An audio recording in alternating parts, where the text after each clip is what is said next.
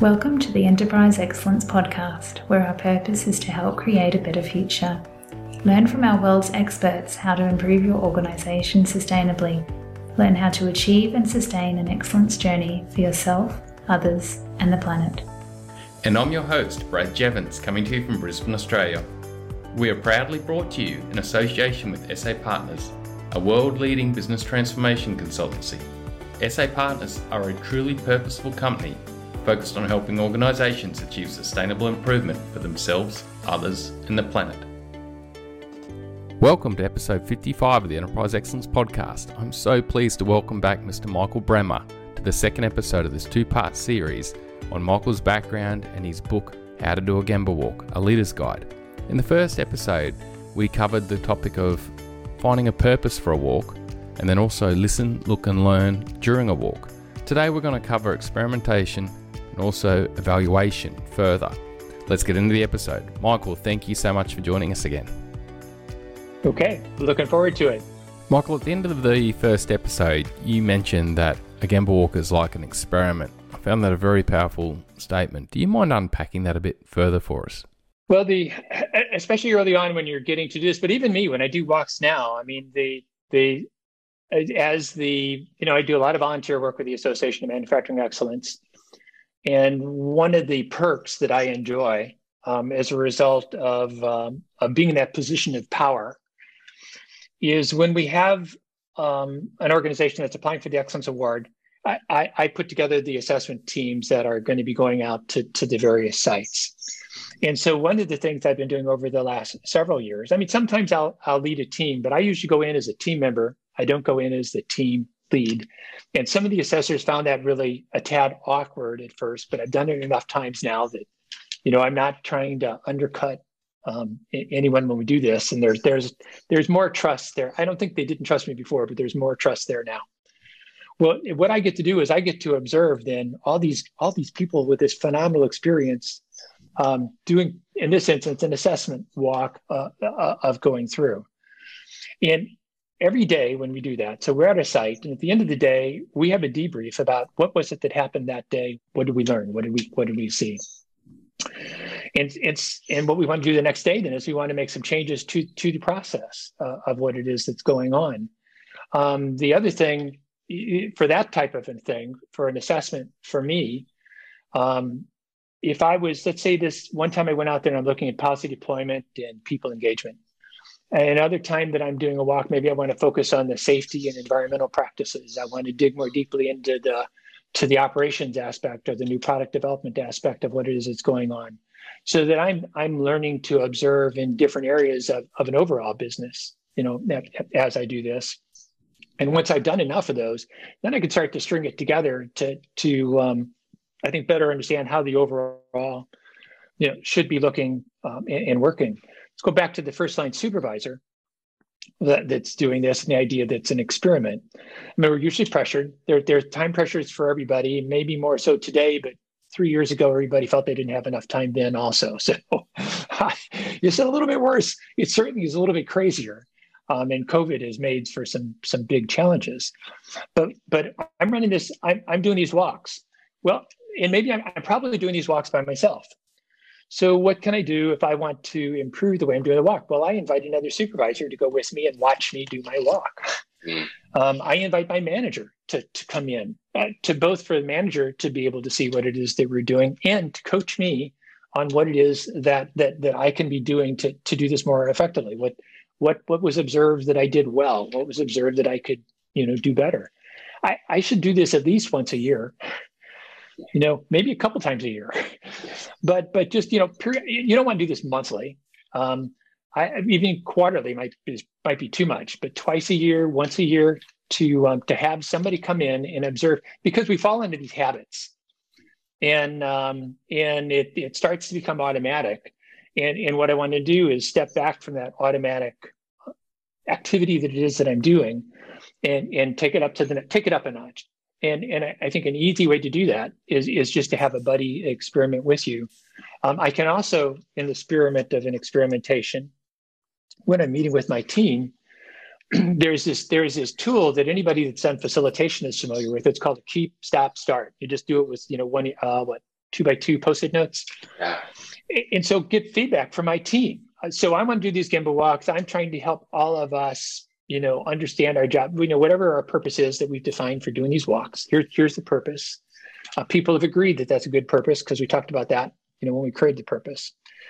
Well, tell me what I should keep doing that's helping me to fulfill this purpose in our team to fulfill our purpose effectively. Is there something I should stop doing? Is there something I should start doing that I'm not doing? And so just finding some simple ways to get feedback, then you keep it fresher because you realize that there isn't just one rigid way to do this. And then from an organizational perspective, as I go up the line, I would like for some of those folks to be out observing the people down in the organization, that are doing their walk. Is there a best practice? Are there a couple of people here that really have got a best practice for doing these walks? And if they do, then how do we spread those best practices so that more of us do walks like the people that do walks in the best way possible? And then the organization itself, what should we keep doing? What should we stop doing? What should we start doing as time goes by to continue to keep these things fresh, to continue to keep these things relevant? Because there's a tendency for them to get stale, as time goes by, because we're doing the same old thing in the same old way. Michael, that's powerful. It's like a retrospective, with your buddy or your leader you're doing a walk with. You can do the old keep, stop, start and really get that strong evaluation back. Michael, we've covered the, defining the purpose of the walk, listen, look, learn, and then evaluation, and we've gone through that buddy style system. Well, what about in the case where you're walking by yourself? Like if you were to walk by yourself, how would evaluate look? What would you do? I try to hold myself to a pretty high standard. So even like I was at a company last year, just before COVID stuff exploded, that is an organization that's highly effective in improvement. I visited them a number of times over the years. I've got a high degree of respect for this organization and the leaders that are there. But if I'm doing a walk, I'm accountable for seeing something that's meaningful. I've got to be able to give them not a solution, because I don't know enough to give them a solution because I'm not there every day. I've got observations and I've got questions. And so if I've done a walk and I haven't seen I don't think I've observed anything at all that was substantive, then I did not do a good walk, because there's always something. And so it's funny, the first couple of times I started going to these organizations that were really, really good, I was scared as hell to go do that, because I was thinking, Jesus, what do I have that good? I could teach somebody that's this good. But I've had a couple of experiences since then. And even in those organizations, there's things you see. And it's funny, the thing that I did with this last organization is I felt they had moved to that space of where they were operating on automatic. And so because they were going through this stuff so fast, what it was, and again, they're doing great stuff and they're doing great listening. And I mean, this thing, it's an 80 out of the total possible points. This is in the 80th percentile somewhere, which is very high. So it's very good. But even so, where they're at, there were some things that I observed that it looked like they were operating more on automatic without the reflection that they're so comfortable with their systems. And so I challenged them, and they wrote back to me a week later and said that they thought that was right, that they really did need to go back through and slow down a little bit and see what it was that was going on. So for me, I'm holding myself accountable at the end to have 2 or 3 observations that I think are worth asking a couple of questions on, and not some piece of minutia. I mean, some 5S thing was it's got to be meaningful. Yeah. I'm not looking for a bunch of nit stuff. So yeah, I don't want to just say that I've got 3, because there's these 3 insignificant things that it is that I can find. I need to probe enough, because they're trying to get better at getting better.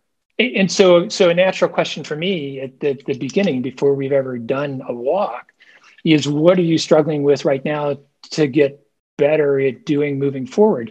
And that in an organization that's highly effective in improving, I would trust that area. if it's an organization that's earlier in its journey, I would think they might not know what it is they should be focusing on. And so I want to know what it is they're focusing on. And then I want to know what it is that I see. And does what I see match up with what they said?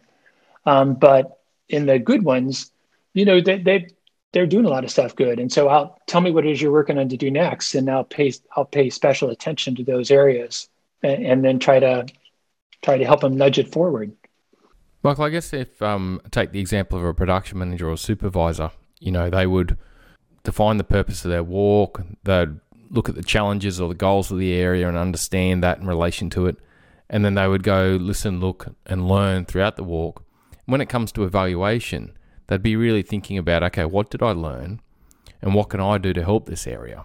What questions can I ask, what behaviours can I go about to really help them move forward? Is that correct? I think it's correct. But where most people in that position fall down. So a question I ask whenever I go in to do a site visit for AME, and I look at leader standard work, and they're always doing a Gemba walk.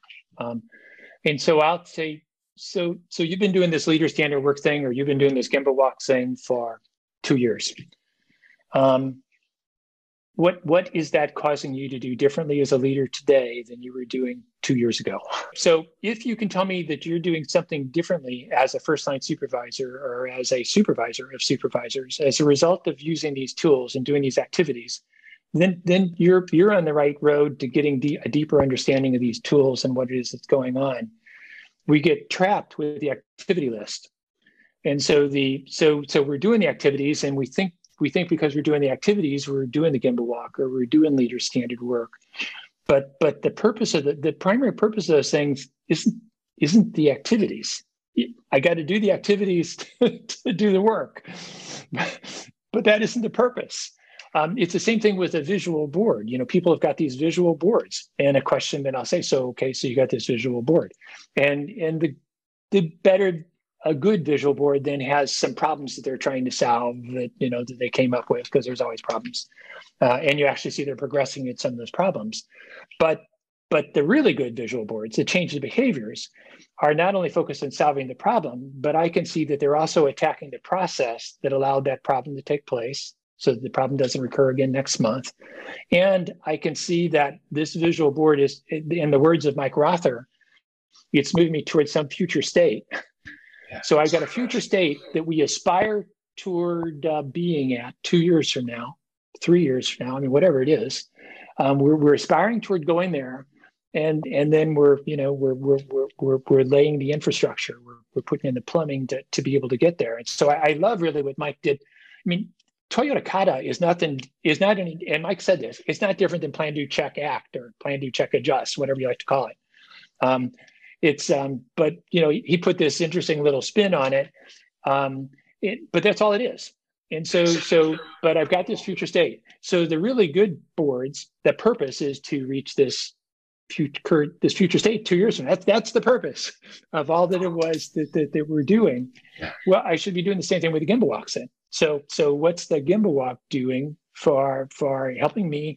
And then after me, what's it doing to help our team change the behaviors so we can behave in a more appropriate way, moving forward in the future. I loved how you phrased that, Michael. I can really hear the two parts to it. As a leader, what have I learned and what can I do to help improve towards the challenging, meaningful goals that we're chasing? But also, what can I do to help the team member or a leader below me to actually move forward and achieve?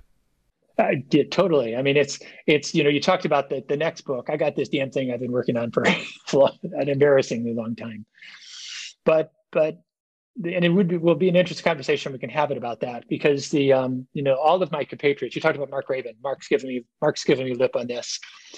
That the CEO needs to drive the improvement effort, and so you picture this shining light that's up there, and we all bask in the glow of this brilliant CEO because she's doing such a great job. And we just bask in the luminescence that's there. Well, most CEOs, I mean, if I'm doing cybersecurity, if I'm doing a new payroll system, if I'm doing a new IT, everybody wants the shining light of the CEO to shine on the thing that it is that they're doing. And we improvement folks, we want our slice of it. Most CEOs don't have enough time, don't have enough interest, and don't have enough knowledge to be that shining light for doing this. And so then reality to me is then you look at the number of first and second line supervisors we have, they touch 80% of the people that are directly. They touch 80% of the people that are inside an organization. The CEO doesn't. They do. They touch cumulatively. And so I'm more and more of the belief that we can be doing this stuff in the middle of the organization, unless I've got a highly dysfunctional leader. I've got most leaders are average. They're okay. They're not bad. And so if I've got an average leader, I got a tremendous amount of freedom for making phenomenal improvement the way we do our work. And then part of the art is figuring out how to do that without getting into too much trouble and without, disrupting the people that are around me. But you can make a lot. Every organization I've ever been in has pockets of excellence in it. And so there's no reason that me as a middle manager, she can't create a pocket of excellence with the area that she's responsible for. Yeah, Michael, I can vouch for that. I've seen so many organizations where, there is a leader of a team and she's doing great things and that team's achieving great things. Other teams can learn from that and grow from that without looking at anything new. And Gemba is a great way to achieve that, going to Gemba and going through the process we've been talking about on this episode so far. I think this is the one tool, when people talk about the need for culture change and that sort of stuff, this is the one tool that people can go in and directly touch the culture of an organization. And I can do that from multiple levels. The first line supervisor can change the culture of his little work group. The plant manager, when she's going through and she's trying to see what it is that's going on, she can directly influence the culture by the way she asks questions and the way that she treats people and the respect that it is that she shows and the listening that's taking place there. And as you build the self-esteem and the confidence of the people that are there doing the work, and that doesn't mean they're going to get everything right, out of the box. They ain't. There's going to be mistakes that are along the way. But what happens when those mistakes, take place? And I'm not big on making the same mistake twice. But but as we go through there, then what are we building into the accountabilities and the process improvement so mistakes like that don't happen again? But this is one of the best tools in the world for actively changing the culture of an organization. I think more so than any of the rest.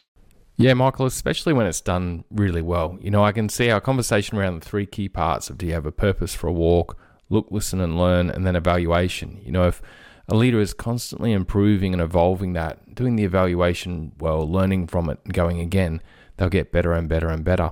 And I've heard studies before, like you mentioned, that 70% of culture comes from frontline leaders. It's a really powerful conversation area to think about. So helping our frontline leaders grow and develop through a concept like Gemba and the coaching that happens afterwards is extremely important. But Michael, what do you find stops organizations doing this? What stops them moving forward and trying to continuously improve and experiment and get better in this area of Gemba? Well, this is one of the things I'm excited about with my volunteer work with AME. I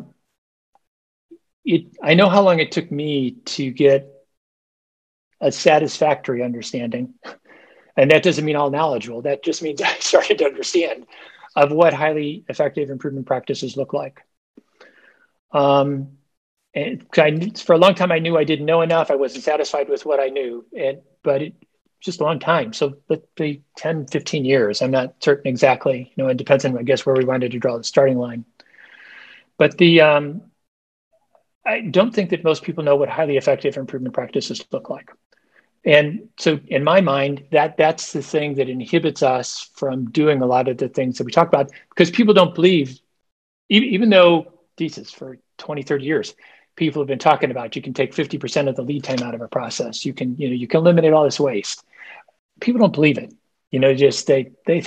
They tend to think, I think we're working hard. I think we're doing a good job. And if we just do a little bit better job next year of doing what it is that we do, life is going to be okay. And in an average organization, and when there is no major disruption taking place in the competitive field around you, that it's adequate. It's not inadequate. It's not dysfunctional.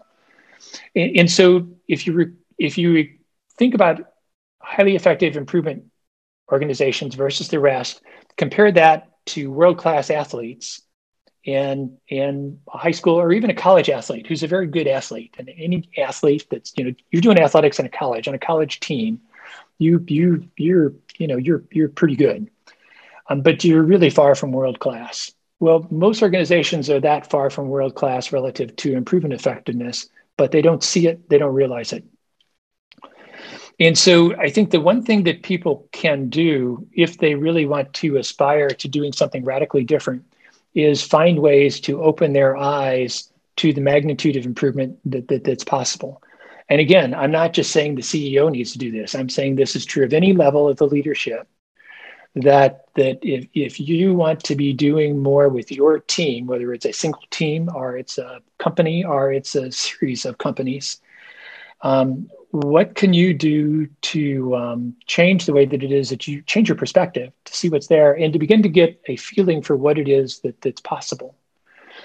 And if you really set those goals high enough, there's phenomenal things that can happen. One of the things that frustrated me for a long time here in the US, to do a little bit of a rabbit trail on you, was the outsourcing that took place. And I am not anti-outsourcing.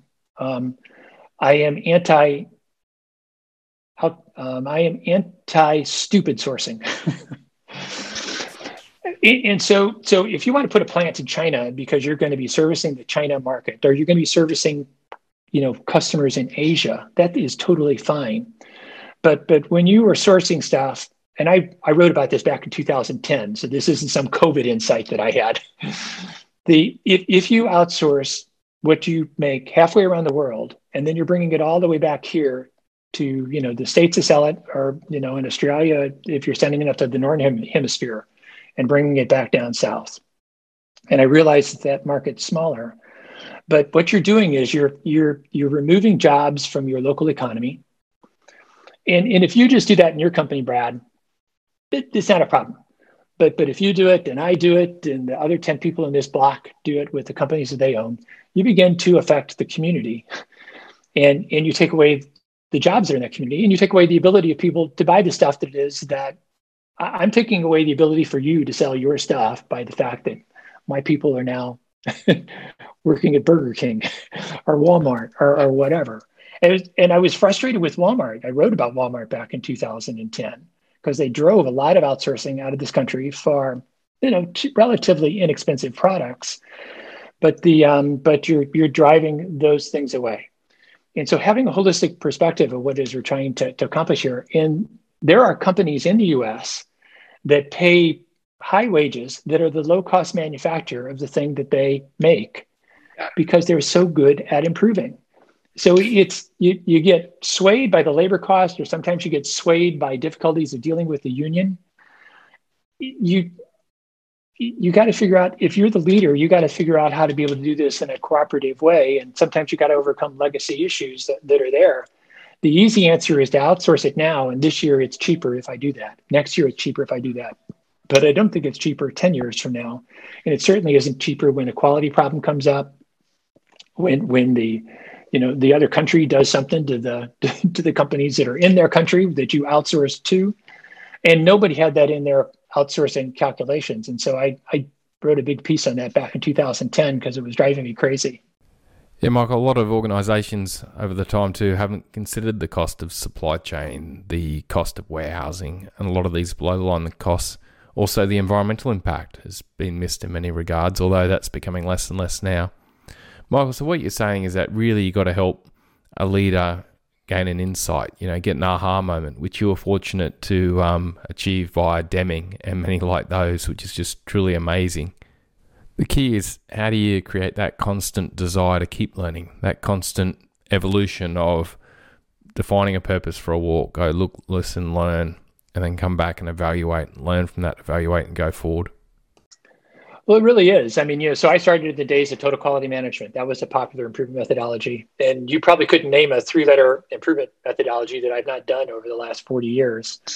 But the neat thing about each methodology that becomes popular is it provides a new perspective. It provides a new insight. But when you look at the methodologies we use, 70% of the tools are the same to all of these methodologies. 70% of these tools are traditional industrial engineering tools that were used 100 years ago. We use them in a radically different way today.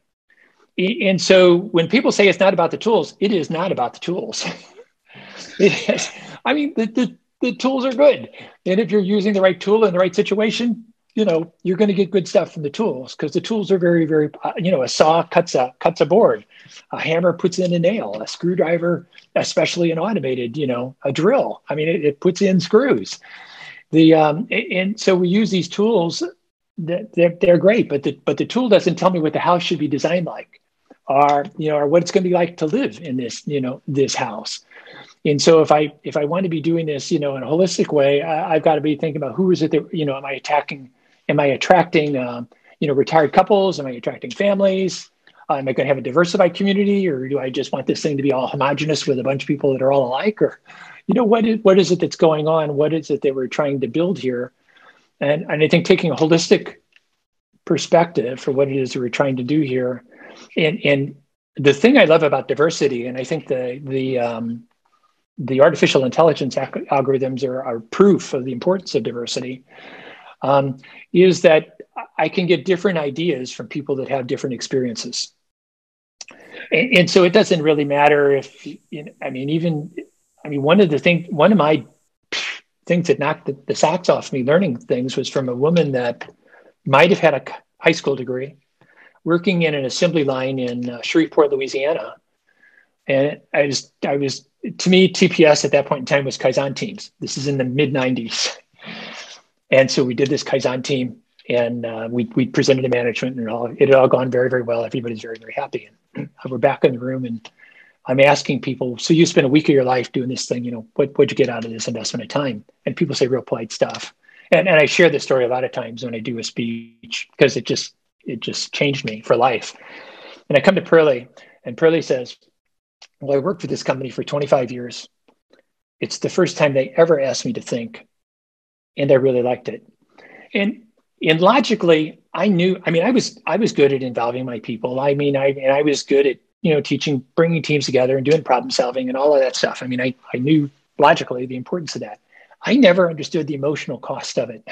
I never understood the emotional cost of not doing that. And Pearlie gave me this gift that changed my life. And because all of a sudden I understood the emotional cost that was there in an organization from not taking advantage of Pearlie and the 300 other Pearlies that are in this organization. And she changed the way that I talk to leadership teams to this day. It was just, because I tended to avoid that emotional stuff. I didn't want to go there. And I wouldn't say that Pearlie fully got me to dealing with emotional stuff. I still had work I needed to do on that for a few years to get there.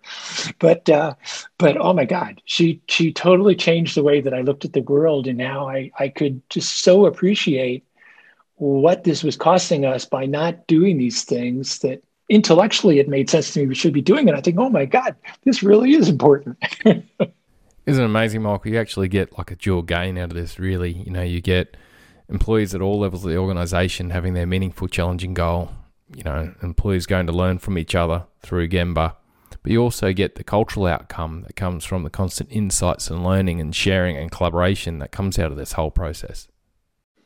Well, Steve Jobs said, I think, he was an interesting leader. Totally creative, total visionary, was not always polite to people, but was brilliant. And he appreciated a good fight, as long as you knew what the hell you were talking about.